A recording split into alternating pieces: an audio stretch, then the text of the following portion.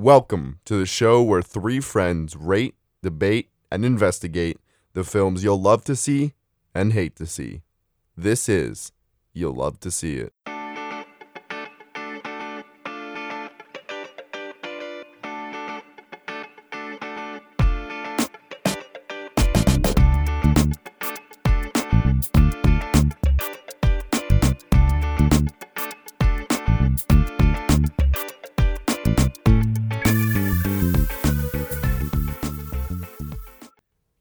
Hello, and welcome back to another episode of You'd Love to See It.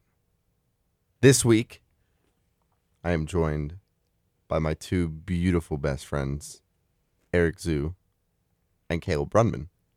Wow, he didn't even allow you to do a proper pause. Eric, say hi.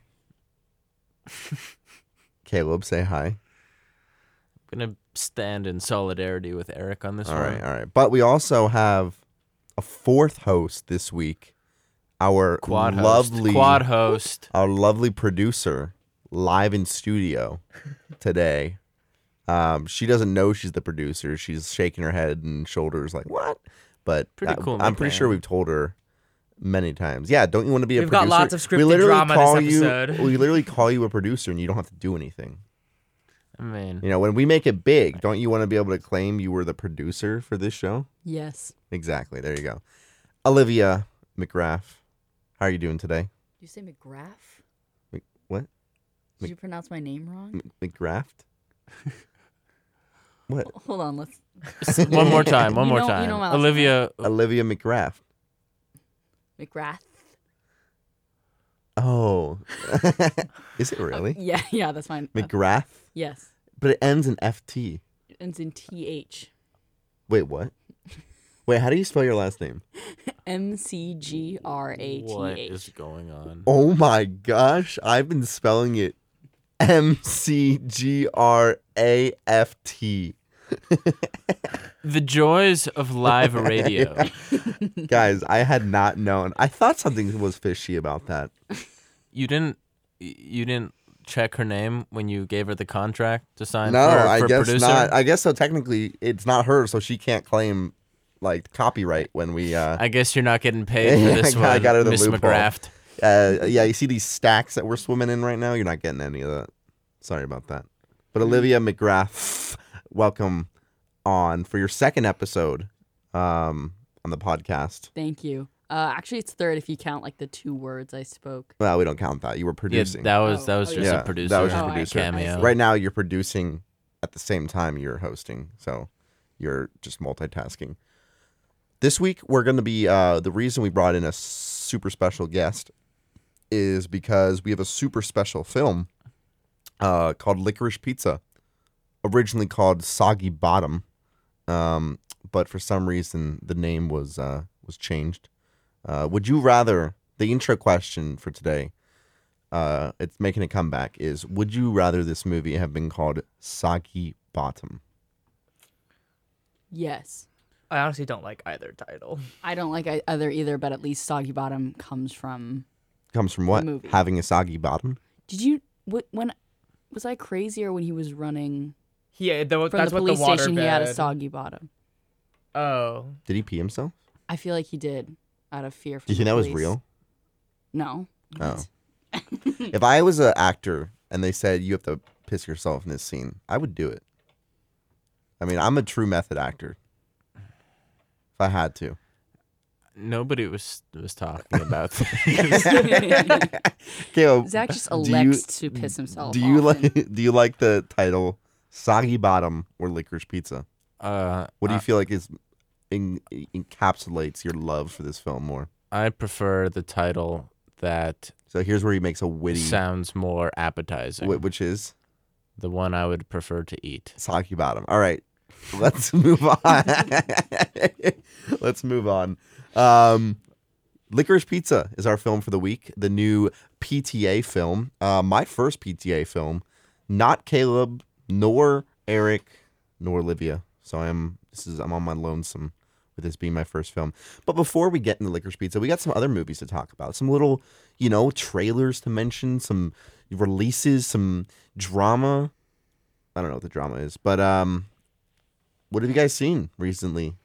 You know, we all just saw Licorice Pizza somewhat recently. Caleb a little while ago.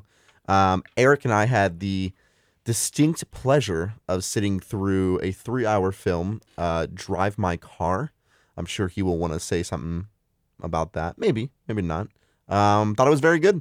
Not enough driving of the car, as Eric said to me in the car as we were driving. But still a very good film.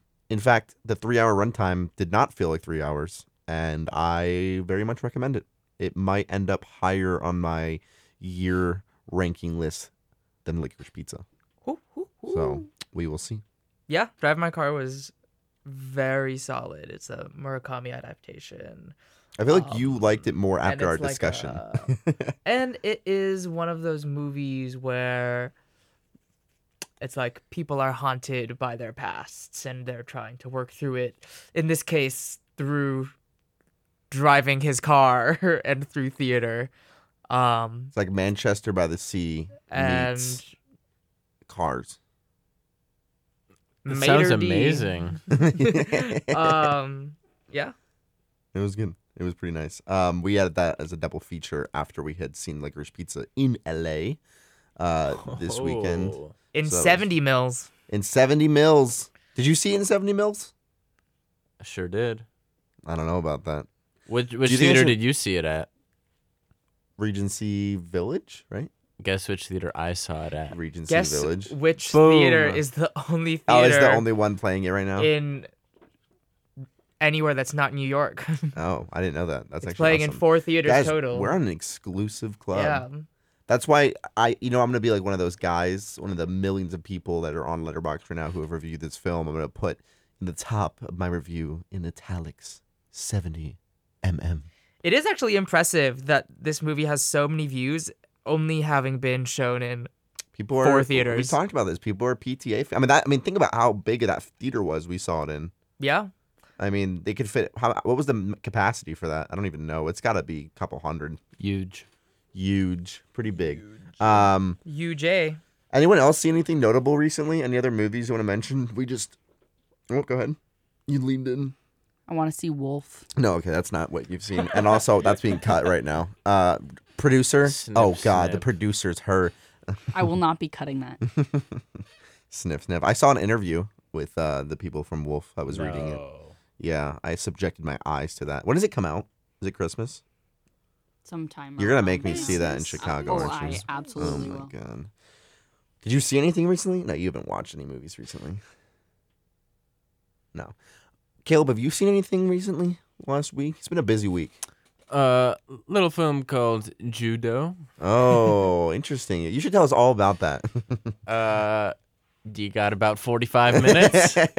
If you want to hear more about judo, attend our third cinema class next semester, and maybe it'll be in the, You retaking the class? Oh yeah, I'm hopping right on that train. Absolutely. I think that's. I don't know. I was gonna watch Power of the Dog this week. It's not our episode for this week. It will be coming up. It's okay. Caleb's over there feeling like he is the one who disappointed us, but in fact, I also did not watch it, so it's okay. So, if both of us didn't watch it, then really it's Eric who disappointed Yeah, us. I mean, Olivia didn't even I'm watch the one it, that's so disappointed. I am excited to see it. I'm sure we'll talk about it, if not on an official episode. It will be an official episode. It will be. Well, we got a lot of movies to cover. Next week, what is next week? Is next week West Side Story? Yeah. Wow, yeah.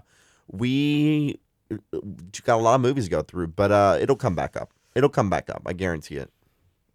It'll come back up. What, Caleb? You look like you were about to mention What? I'll something. just say it right now. Let's scrap Nightmare Alley. Sorry, Really? Guillermo. You know what? I mean, I'm down. I could be Yeah. down. I'm gonna see it. Olivia, are you excited for that movie? You know it's your boy who's directing it, Who's my boy? Del Toro.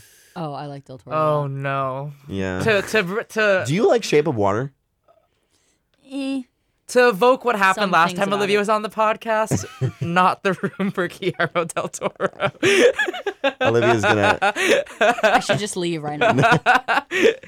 She did talk. She was like, Eric and Caleb just kept saying this is not the room for anything. I'm like, yeah, Eric and Kale were pretty elitist with their film. No, I'm kidding. But what is your favorite Del Toro movie?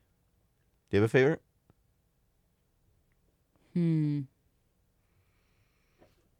No.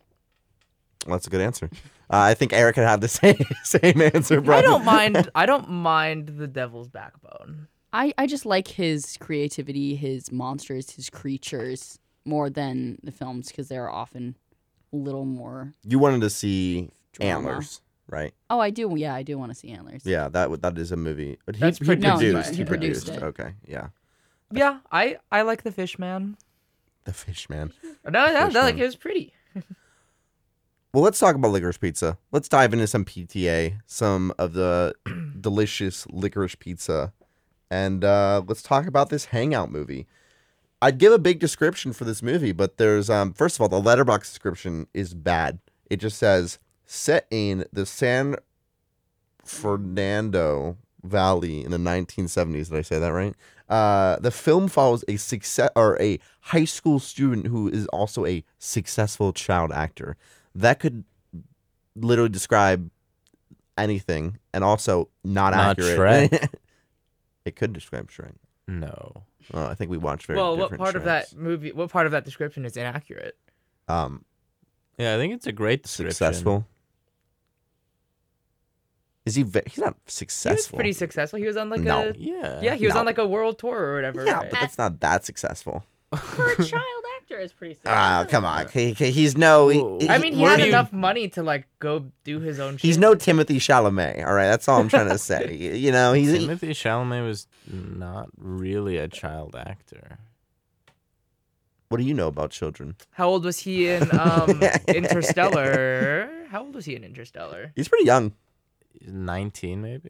No, He he was was in young. Interstellar? He was yeah, I know, right? I remember when they told me that. I was like, oh my god, I've seen it like 20 times. He was When was he's the Interstellar? 2015. 2014. 2014. So it was 18. No, he wasn't. Was Isn't he he? really? Isn't he 25? Yeah, he's 25. He was 18. He looks like he's like 12 in that movie. The same thing with Thomas Brody Sangster. If you've seen the movie Love Actually, how old would you guess that kid is? 17, Yeah, I would say something like that.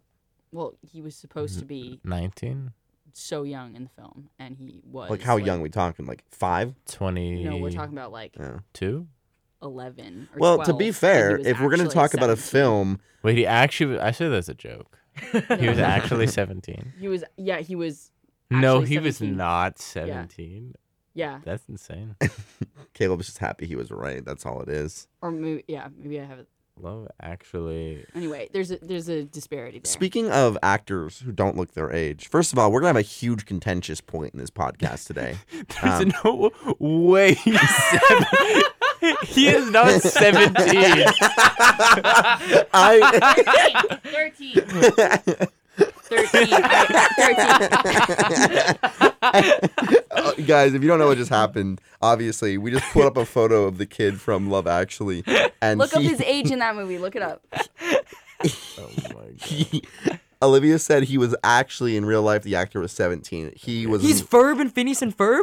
I did not know that. He's only. Oh, he let's does not look go. 17. Wait, is he Yeah, Australian? he was He was in- 13. He was 13. How old was the kid he played in the movie? Much Like younger. like 9.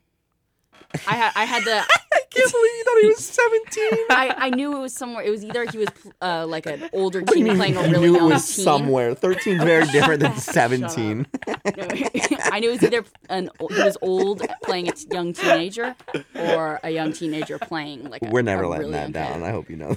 I mean, I don't really care. Many worse things have happened to me in my life. Oh Oh my my god. Hang on. You can't trauma dump on You Love to See It. Not trauma dumping. You love to see it, not you hate to see it. I'm kidding. No, you're not. You're not. You were close. 17 is close to 13. I mean, he was older than Hey. you'd think for playing a young kid. All I'm doing is getting us warmed up for the contentious point that will be the age of the characters and their Yeah, relationship that makes sense. in Licorice Pizza. I was just warming those. I was greasing those wheels. You know what I'm saying? I was just getting us ready for the Licorice Pizza conversation. So, let's talk a little licorice pizza. Let's talk Out me licorice in the pizza. group chat. We're not. Let's talk licorice pizza. Licorice Pizza, directed as we said by Paul Thomas Anderson, stars. Someone to correct me when I say these names wrong. Alana Haim. Heim. Alana Haim. Cooper Hoffman, who is the son. Cooper. Thanks, Caleb. Cooper Hoffman, who is the son of the famous Philip Seymour Hoffman. And then everyone else is, there's a couple other characters. There's Sean Penn's in the movie for a little bit. I don't know why he's third listed. Bradley Cooper makes a legendary performance. What? Because he's the biggest, like the most well known. Sean Penn? You're gonna argue with me that Sean Penn's more well known than Bradley Cooper? Well, yeah, I don't know why. Bradley. They're all up there.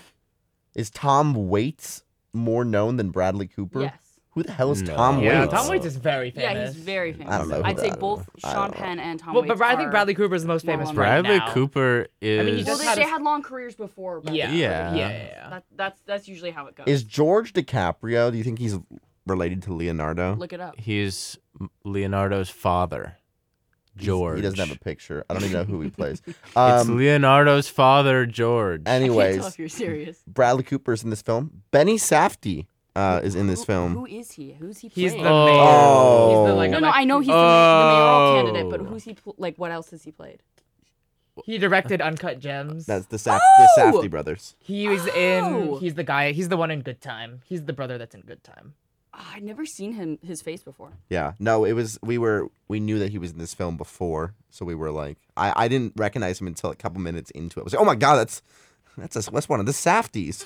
So yeah, it's got a pretty nice cast, and I think it's really interesting too because this is, as we said, a very hangout movie, a very coming of age type hangout type glimpse into the 70s, maybe a similar genre to Once Upon a Time in Hollywood.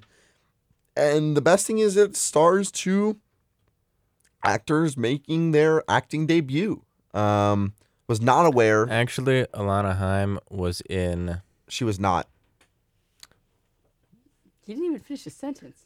She wasn't. Eric, help me out here. Was she in anything? Lonely Island. The Oh. Bash Brothers. Oh. Well, In a stunning I, turn. well, yeah. I mean, Alana Haim's not like unknown. But yeah. this Well, is it said that this was her acting debut, but I don't know what that. I guess maybe acting in terms of not in the Lonely Island. She was short. in Taylor Swift, the 1989 World Tour live. Was she really? What'd she do Well, in Well, that? she probably She Oh, was probably okay. sang or Yeah. something. Yeah. Huh. Interesting. PTA seems like someone who would like Haim. Did you Haim's see? the whole Heim family is in there? It's funny. Yeah, I mean Yeah. that's Oh, their, yeah, that's their family. yeah, yeah. that's a real family. Did Actually, you that's really see? funny. I read several interviews with PTA for this film, which we're gonna dive into. I think one of the biggest topics that we're gonna save for a little later, and then it's gonna be a spicy meatball once we get there, is the subject of the relationship between the two main characters, Alana and Gary.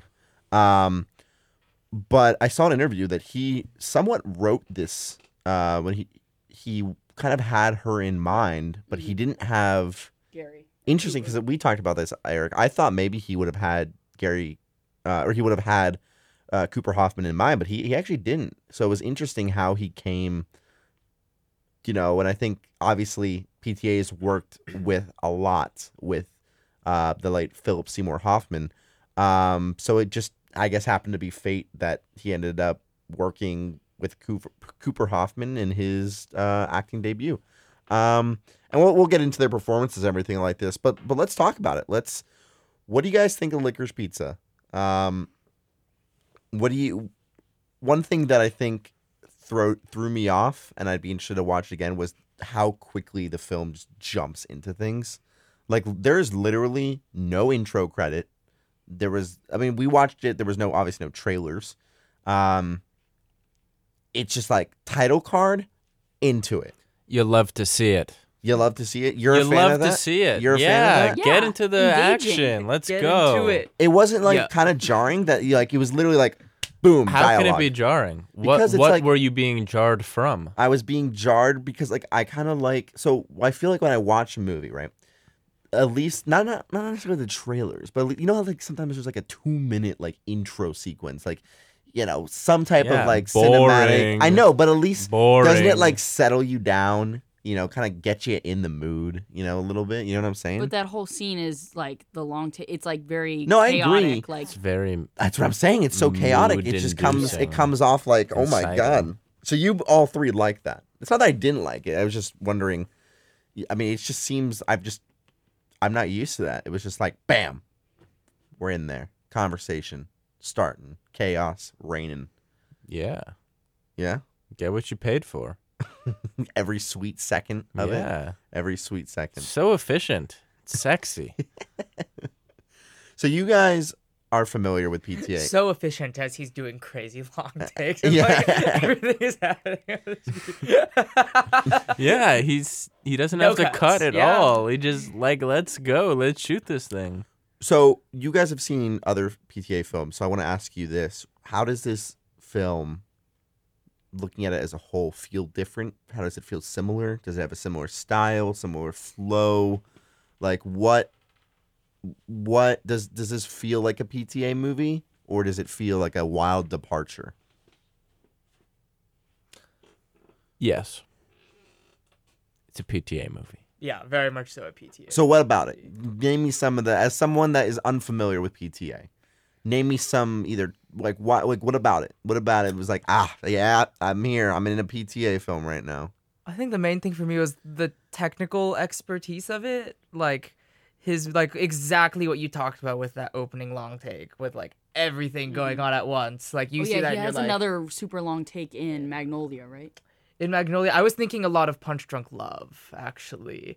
Like, it reminded me a lot of, like, all the crazy long takes that were happening all throughout that movie, but specifically, like, when Adam Sandler's character first meets Emily Watson and, like, his, oh my god, there's, like, a TV or, like, some, like, whatever, like, get-rich-quick scheme he's trying to do is, like, falling all over the floor, like, people are, like, falling everywhere. He, like, I don't know, just jarring, like, whip pans, like, crazy technical stuff happening everywhere.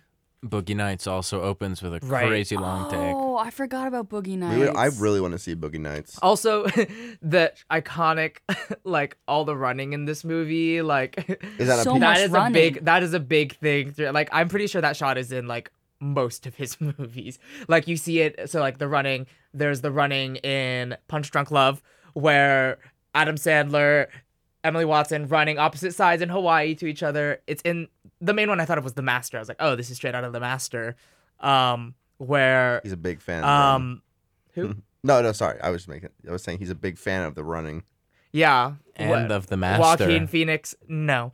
When Joaquin Phoenix like is like running off into the fields or like in the desert. It's a recurring shot. Anything else that made you feel like you were definitely in a PTA film? I think it's more of the technical stuff.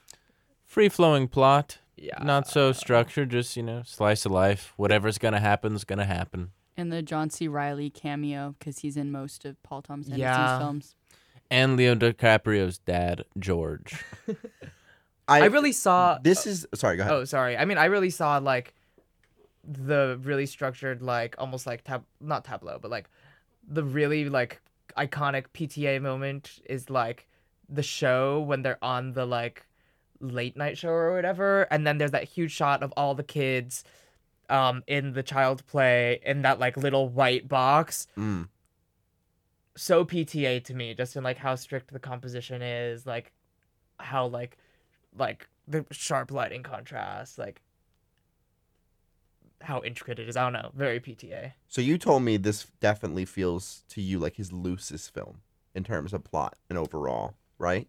Yeah. You guys agree? I mean, Olivia, Caleb, you guys also feel like that? I mean, it's a hangout movie, so obviously very little plot. I mean, do you feel like this is definitely his loosest work? Well, I think it was partly based on his own memories too, because some of the scenes are Yeah, but I very just mean specific. Like, in terms of lacking plot. Like it's I very. don't remember anything about There Will Be Blood. I have to say, I don't either, but there's something very and literary Boogie about Nights how that was- movie feels to me. was not as loose, definitely. So I mean, yes, of the ones I've seen. But I liked that.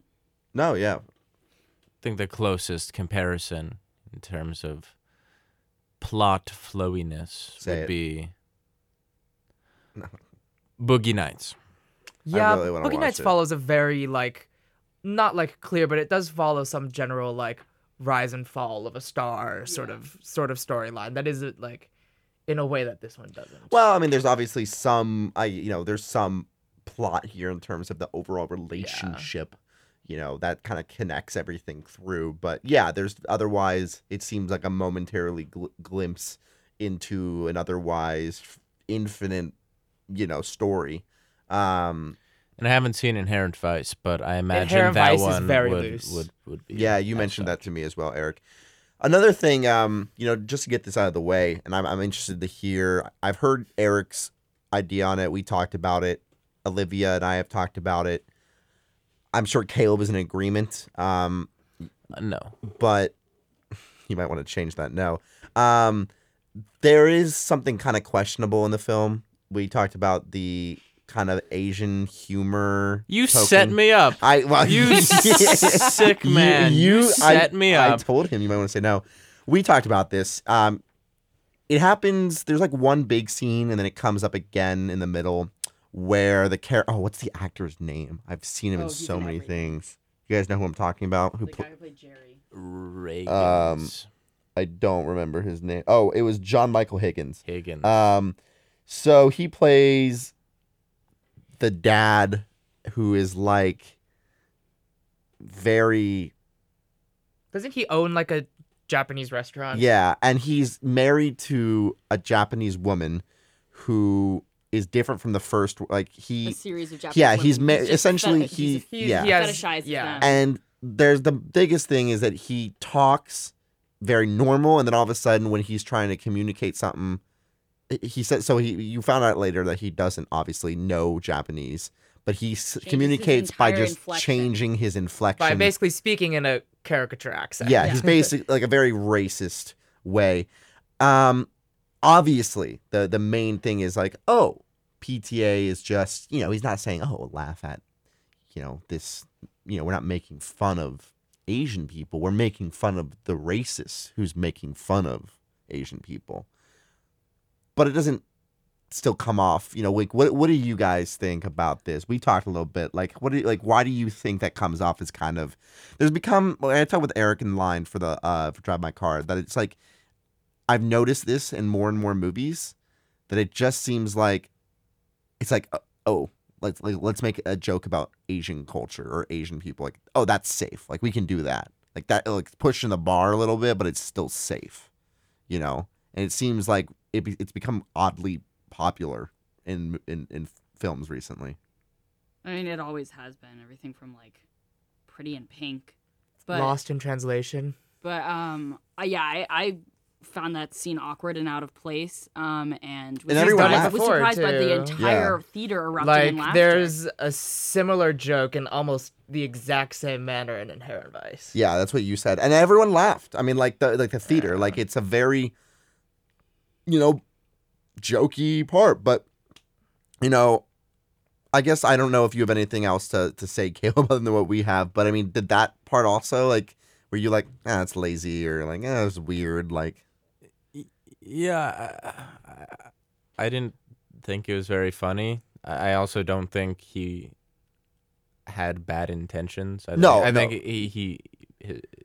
his goal was to make fun of Higgins's character, but yeah, it was kind of unnecessary. But it makes, look, you're in the 1970s in America. We know that in the 1970s in America, there are a lot more, there still are today, but it was a lot more acceptable to be outwardly racist or make jokes or, make fun of caricatures. Oh, I can't say that word. So sure, I guess maybe it fits being in the time, but it seems very, that was just one thing I think we mentioned. And it's interesting because I saw several reviews that really took the time to say, look, love the film, but just this thing bothered me. It seems unnecessary, doesn't add anything, and just seems weird to be there. Yeah, they could have done his whole owning a Japanese restaurant very differently without like, it. It could have still been a subplot, but that whole scene was unnecessary. Yeah. And I mean, it's not even, that's the thing, is it doesn't add anything. It's not even really a subplot. It's just like some tiny, like, and it's, I mean, it's obviously just supposed to elicit a laugh, or two. But yeah, it seems weird. I just think it's, it was interesting that I saw people pick up on that. And this movie, surprisingly, I don't know how much research, you guys have done in terms of looking at reviews for this film.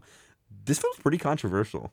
Like, more than I thought so. Specifically, I think the biggest thing that we should talk about is the relationship between Alana and Gary.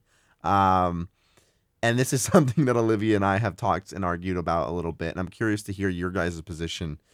So to give some background, Alana is supposed to be this 25-ish age girl who is at the beginning working for the school, for this photographer for the school that Gary goes to. And she is basically, hasn't really gone anywhere with her life. Throughout the film, that kind of changes as she becomes kind of friends with Gary, business partners in this waterbed thing. And then she even gets to move into kind of politics. And there's one funny line where she says, like, I'm a politician, when she's obviously, she's just volunteering to do kind of like phone duty and stuff like that. But she's growing up. She's older. It says, she mentions multiple times being around 25. She lies a little bit about being older at some points.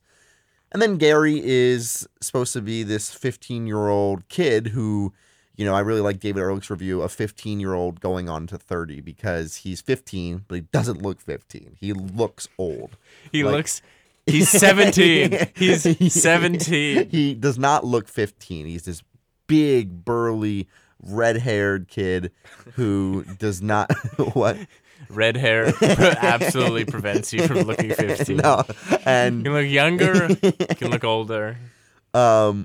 And he is this kind of like witty but also awkward but smart businessman, but just kind of all over the place, who has a lot of growing up to do, and kind of becomes infatuated with Alana. So the big thing is, spoiler alert, towards the end of the film, this relationship that has been building since literally the first second they meet in screen time, which is the first second of the film,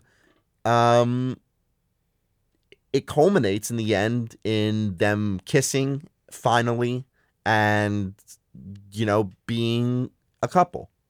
And this is where a lot of, I think, different ideas come into play, which is the nature of their relationship, the age difference between the two, if it is literally 15 and 25 or 15 and whatever, or 16 and 25, whatever it may be. There's a lot of reviews about 17 and 13. There's a lot of, that's never going to go away. So you said it wouldn't bother you in here. it's not bothering me. Do you guys have any starting notes on that topic? I've seen a lot of things talk about and be critical of this film because they believe it encourages a very pedophilic relationship. A 15-year-old high school boy with a 25-year-old woman.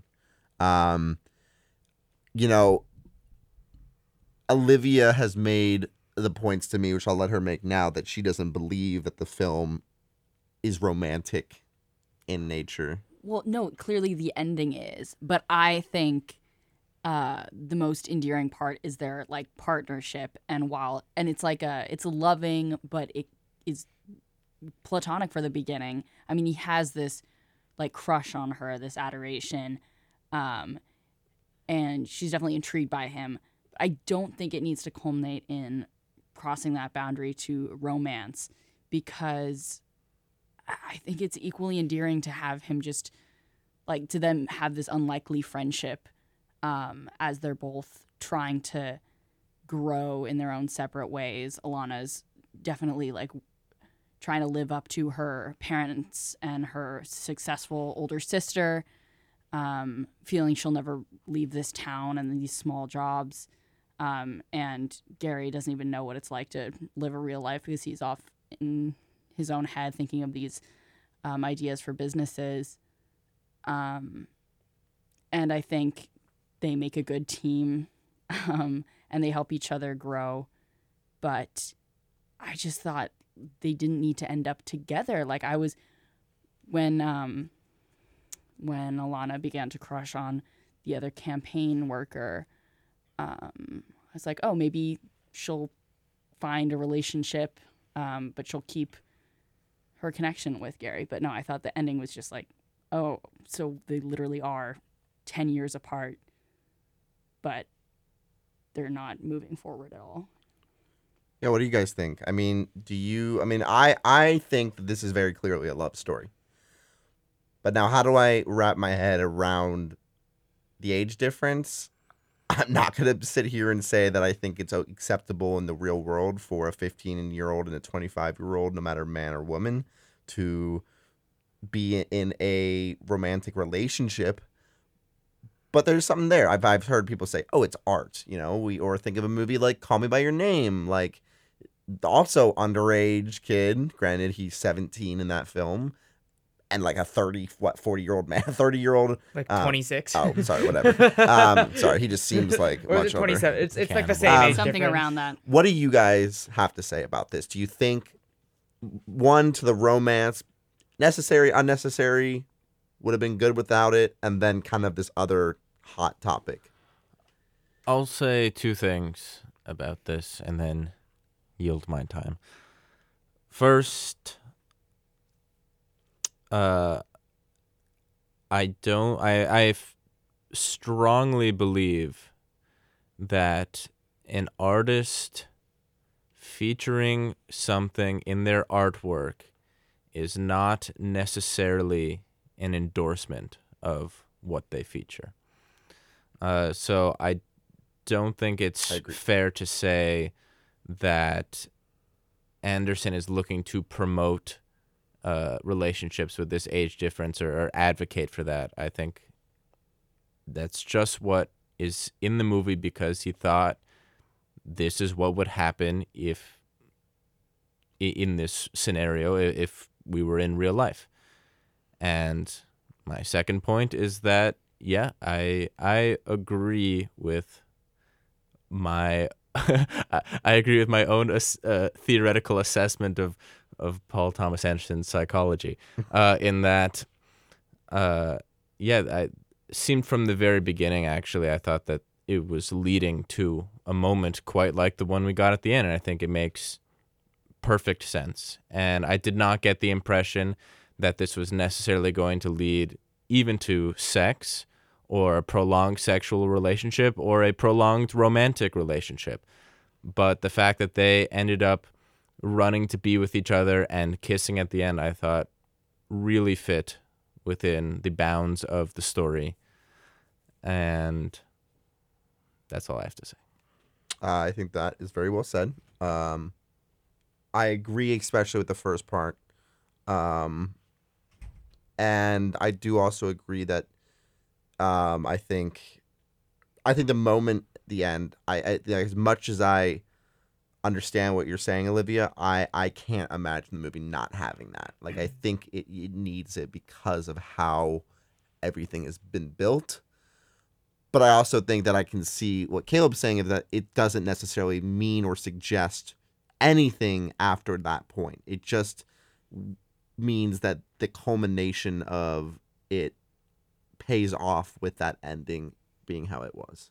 I think it could be even more ambiguous, though, just like clinging to each other in that moment, not even kissing. Because I thought the moment was powerful when they were laying on the waterbed and he stopped himself from touching her. Yeah, but a clearly romantic feeling. Like, you can't deny the movie had romantic feelings, right? Like, Yes, it did, but I also think it could be one of those cases where they grow realizing that that's not sustainable. But and that that can they still can be still true, care for right? each other. I think that can still be true, as Caleb said. Like, right? Yeah. Like, it doesn't But, necessarily. like, I just. the ending could be ambiguous and lead to that. Like they still run to each other. They still clearly have that strong connection, but they like cling to each other instead of kissing. You know, I don't that's know. just I that's think just how the I imagine power of the kiss is really what sells it.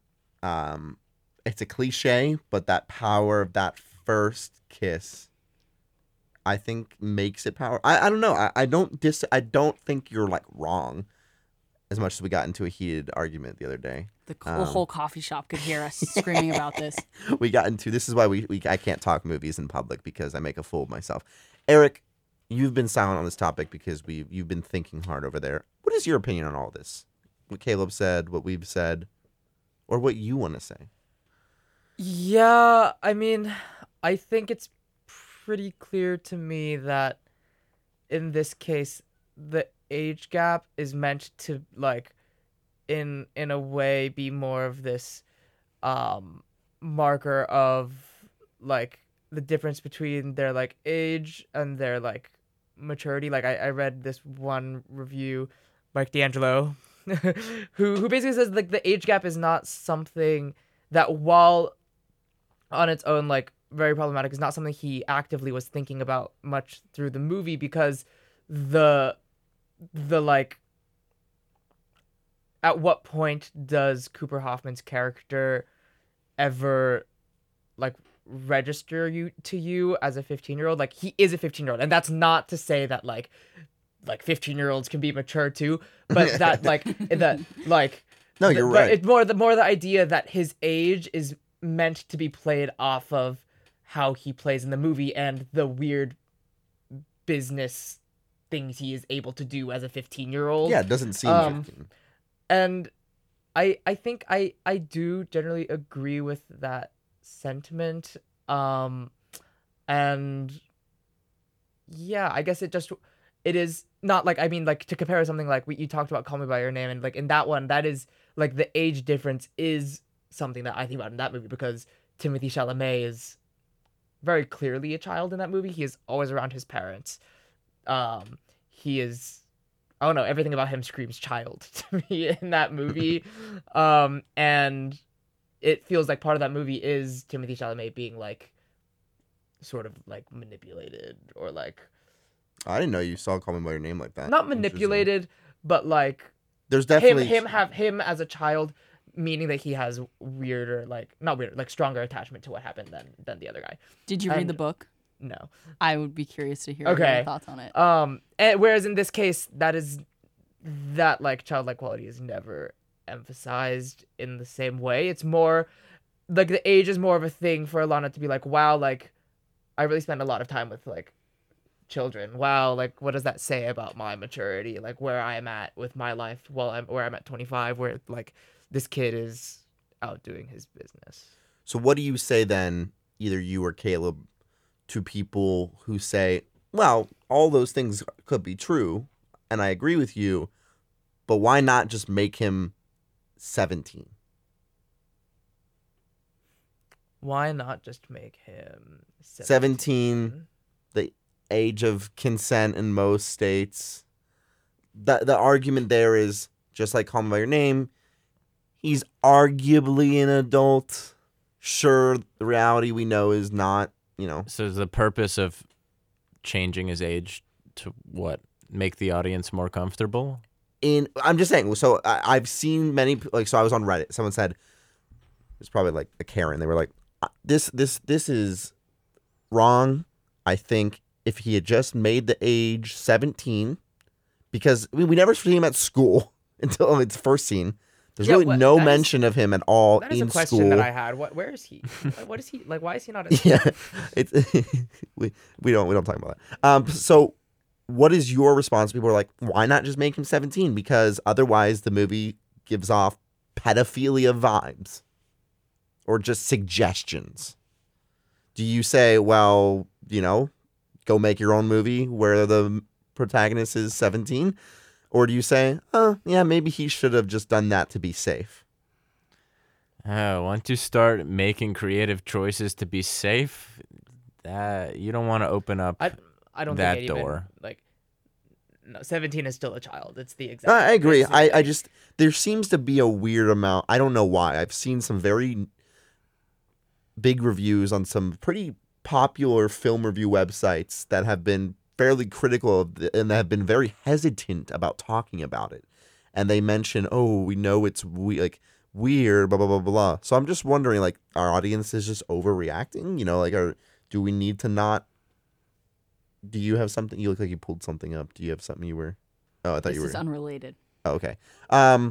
Yeah, I guess maybe we could just keep it at what I mean, Caleb I think said. it further just emphasizes like the fact that this is like I think Olivia, you said in your review, like, this is a coming of age story for like Alana Haim's character. Like he could have been 17. I guess 15 just makes it more prominent. Like when you think 15, you do still think like, oh, this is like a teenager, like hormonal teenager, and it does make the point clearer. And I once again I don't think the age in this movie is emphasized for. I don't think it is very emphasized, but I don't think the age is used for anything more than saying something about the like the thematics of it.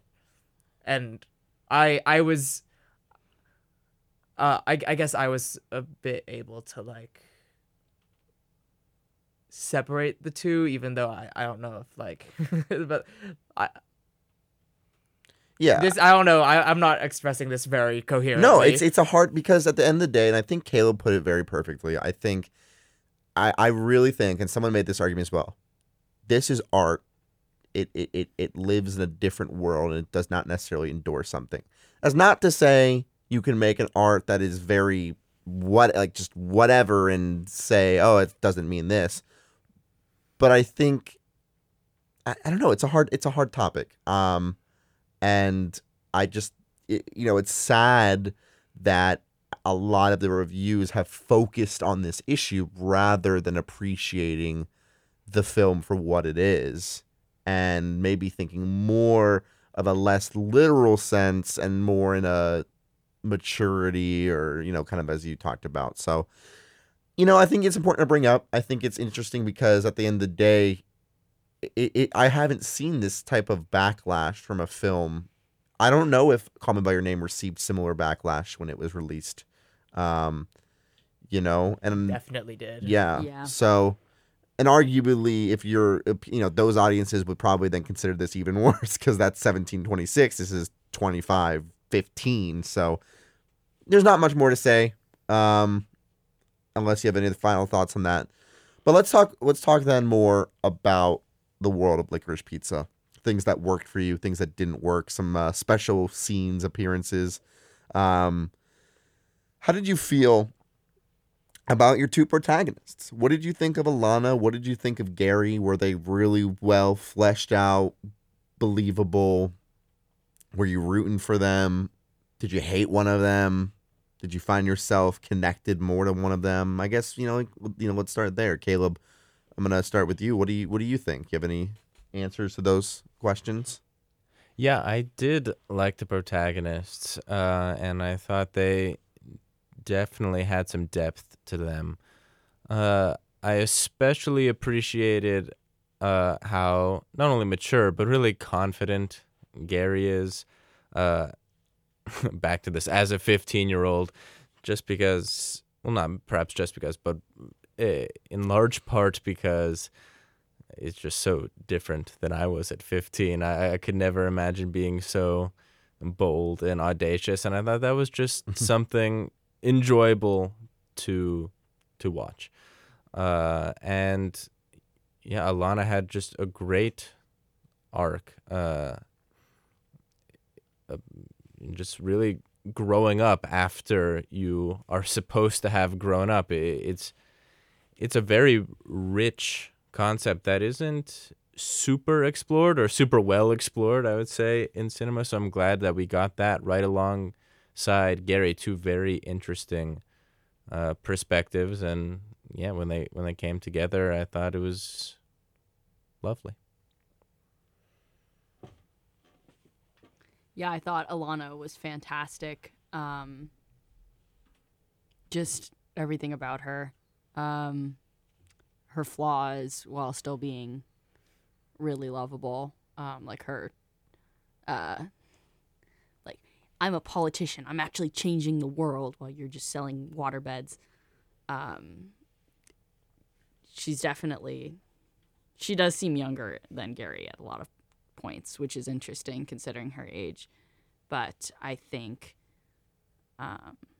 another reason I root for their relationship just being like deep and like platonic is she's just bounced around by the male characters as the object of desire. Like literally everybody, the men in the bar, the mayoral candidate's assistant, Bradley Cooper, Gary, of course,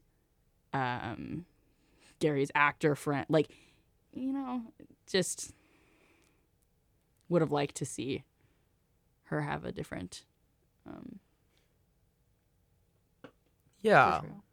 I would agree. I think Alana really is like what makes this movie for me. I think she bounces out of the like she and I guess the general like looseness of this movie bounce out of a lot of the general like stuffy, overly constructed PTA stuff for me. Like I found Cooper Hoffman's character not very memorable. Honestly, I'll agree with you. I He think Alana was far better. I think Alana is the one that strikes me as having like the raw like emotional arc of the movie. I mean, like this is a movie that in my mind is about her, and she is the one who has the performance that is able to jump out as well. I mean, and I think she has the character like Cooper Hoffman's character really blends in with the rest of the American entrepreneurs of PTAs. Like there will be blood, like punch, like when he was talking about his like waterbed business, I could hear like the Punch Drunk Love music behind, and like Lana Heim really like breaks out like maybe my performance of the year. She was so She's real. so I good. there wasn't a second watching her where I was like, I feel like I'm watching a movie. It was just, I was just so immersed. Yeah, I mean, I thought he felt really real too. Honestly, I have to say. I mean, I like both. I do think. I don't know. To me, this doesn't seem necessarily like a story about her. It seems like just like from the beginning, it's a story about them. I think they're so tied to each other, and it doesn't necessarily mean like this romantic love. They're gonna be married or whatever. But I think this is clearly they have this connection. They have this force that brings them together time after time to do, make a waterbed business, the whole car, the truck scene and everything. Like she has these scenes of questioning why she hangs out with him, and yet she cannot stop. She cannot, and to me, the difference between, which I agree, is she's very much seen as this object for a lot of the men in the film. I mean, it literally starts off with the photographer slapping her ass, and then you have the men in the bar, just like the motorcycle scene where she falls off is just clearly like basically like this man just not caring about her, just doing it, but I think, as cliche as it sounds, and I don't think he was ready. I think in the beginning he wasn't. I think he did also view her in a very similar way. But I think he changes too, in a maybe more subtle way, that by the end he doesn't view her also as an object or a girl like, he does earlier. I like just want to see her boobs, or, like he views her, I think, more as like a person. Not that this is some revolutionary idea that women are people, but, I think that it becomes, for me, the relation with Gary, you're saying like, oh, it would have been great for her not to have that, because then it's like, oh, now she's not an object from like these men. But to me, it seems the opposite, because it seems like she's finally getting to choose.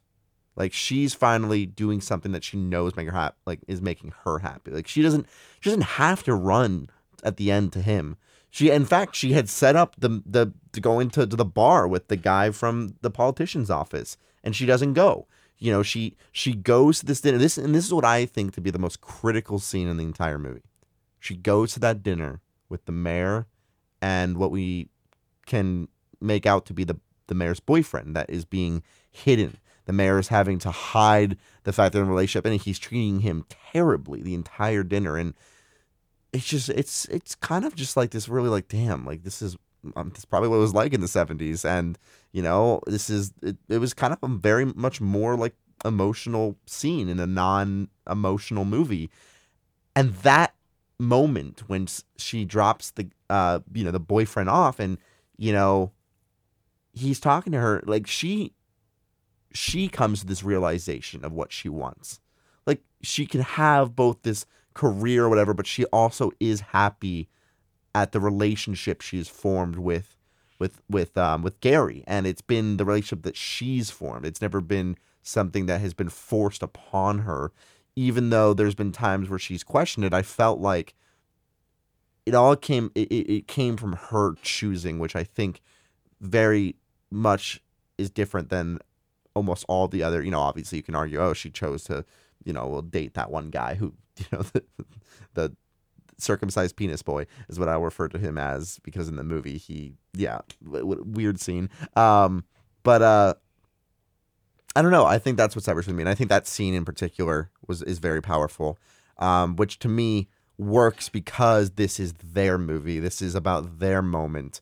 And it starts at the beginning like that from the first meet, and it continues the rest of the way. They can't seem to get away from each other. It keeps coming together. I don't know. Maybe I'm a romantic, but You are a romantic. I know. You're such a Oh, romantic. thank you. Caleb, what do you think about who do you think the protagonist is, or how do you see this? 1A, 1B. Alana, Gary. Yeah, if you're going to make me say one's over the other, then 1A is Alana. But I don't think it's necessary to make that distinction. She did an amazing job, though. Like, she was really good, especially for this being her, quote-unquote, debut. She did amazing. But I like what you said about them not being able to stay away from each other. I think that is a succinct summary of why the ending works for me. So what else? What else worked for you? Anything notable that you can think of? Maybe scenes or jokes, moments that really either worked for you or really didn't, or like you didn't like? I liked all the celebrity cameos. Yeah, so what was your favorite? Was it the Bradley Cooper one? Yeah. Yeah, he He was really funny. was really weird. It was really Very weird. funny. Yeah, I thought he was going to be in more of the movie. I didn't realize he was such a In the minor. trailer. I totally had forgotten. And there are moments in the trailer that aren't in the movie. Yeah, that are in the credits too, like Eric said. Other cameo, Sean Penn, that wasn't my favorite, I won't lie. That was my least favorite. That That's bar the whole scene thing. as a whole.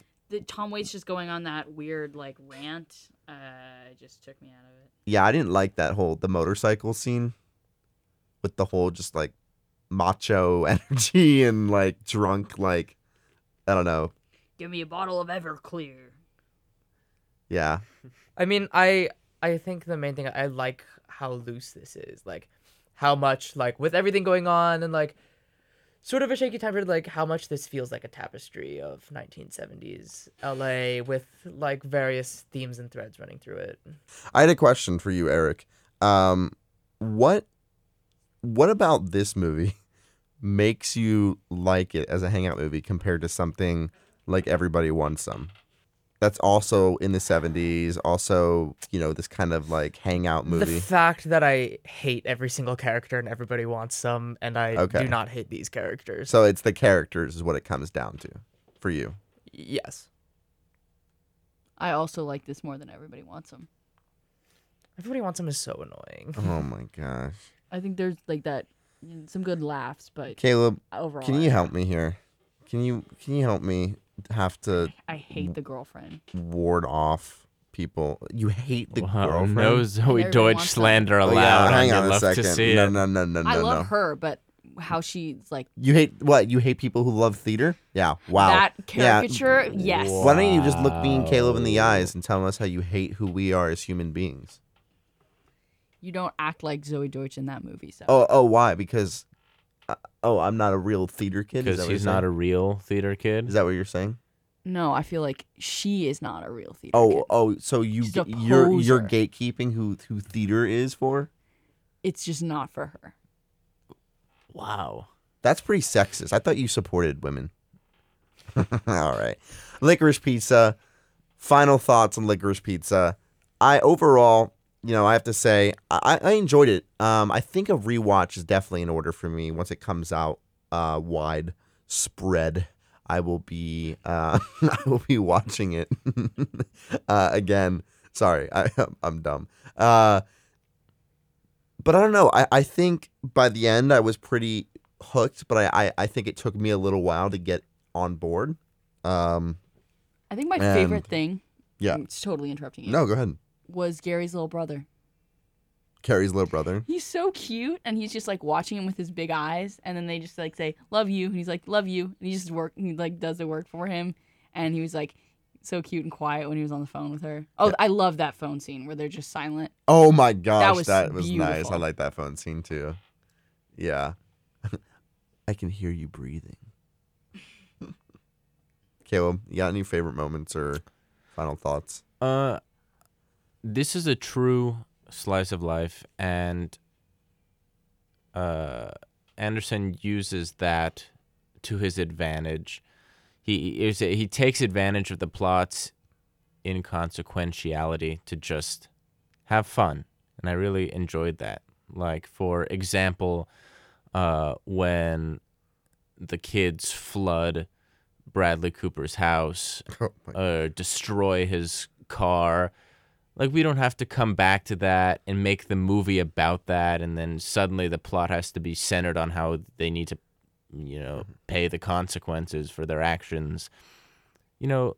Like, we understand it's not that type of movie, so it really is easy to swallow, surprisingly, that we can just have those outlandish moments and then just move on. And I really enjoyed how that worked in this movie.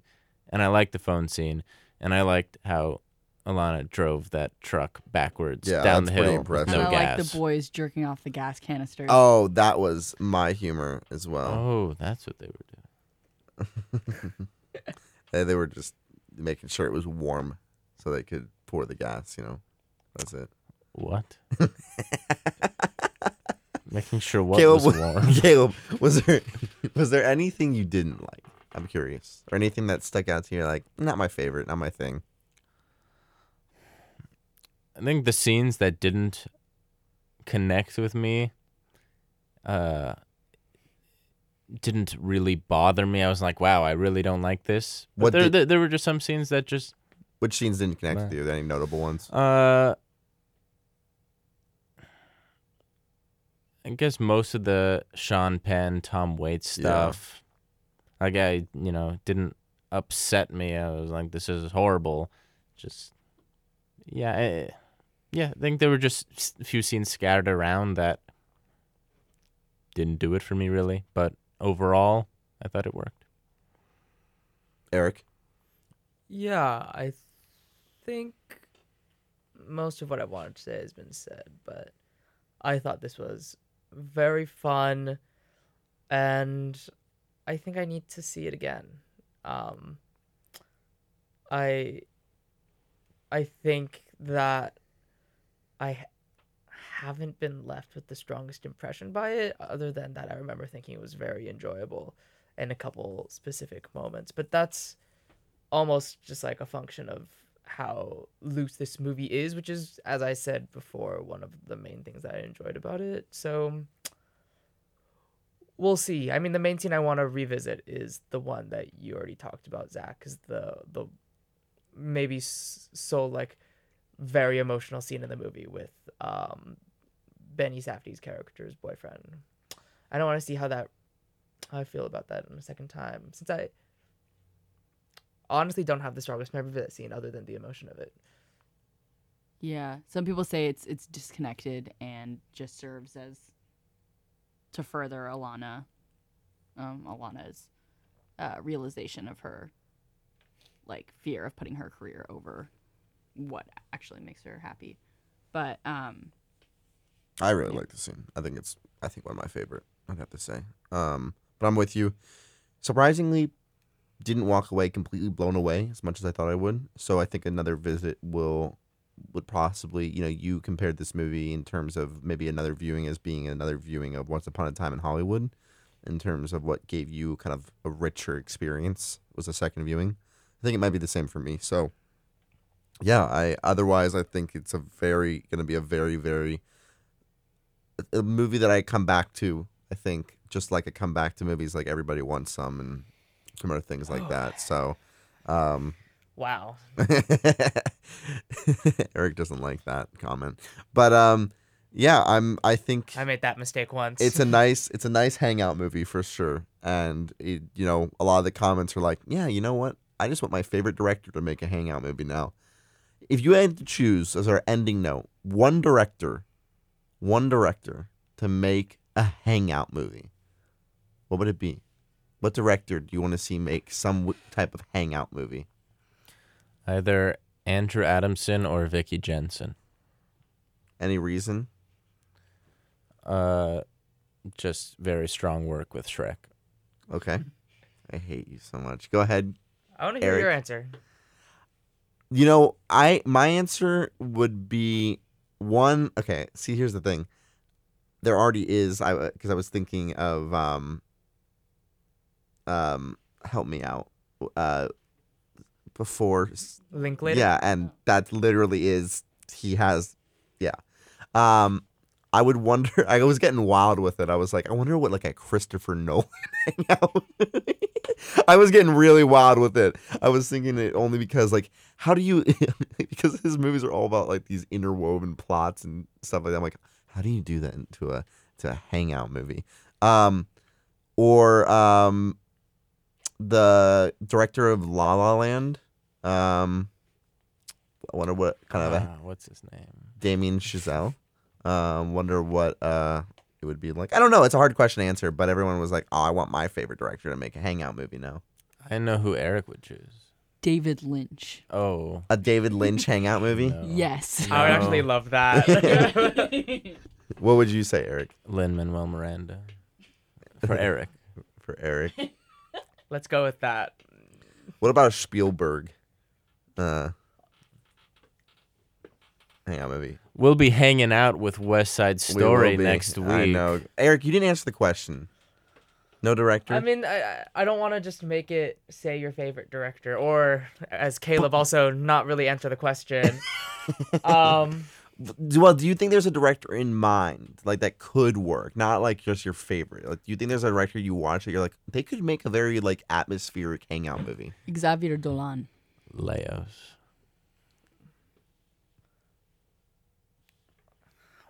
Wow. Leos could make an incredible hangout movie. Well, I was going to say a pitch a pong. Do you think that would really work with his style, though? Very much so. Okay, interesting. Well, thank you for answering the question. Unlike one person here who just wanted to talk about Shrek all the time. So, because of that, we'll never watch Shrek on this podcast. Even if there's a new one, we'll never review it. There is a new one. We'll And you better believe we will not be. we're going to reviewing be it. doing a Shrek marathon before Well, we next watch and week review the new we Shrek. won't be reviewing Shrek. We're Shrekking. We won't be reviewing Shrek. We will be reviewing the new musical by Spielberg, West Side Story. So we are a little excited, a little nervous about that, and we'll see how it goes. But until then, thank you for listening to our episode on PTA's Licorice Pizza, and we will see you next time. Don't forget to watch Wolf.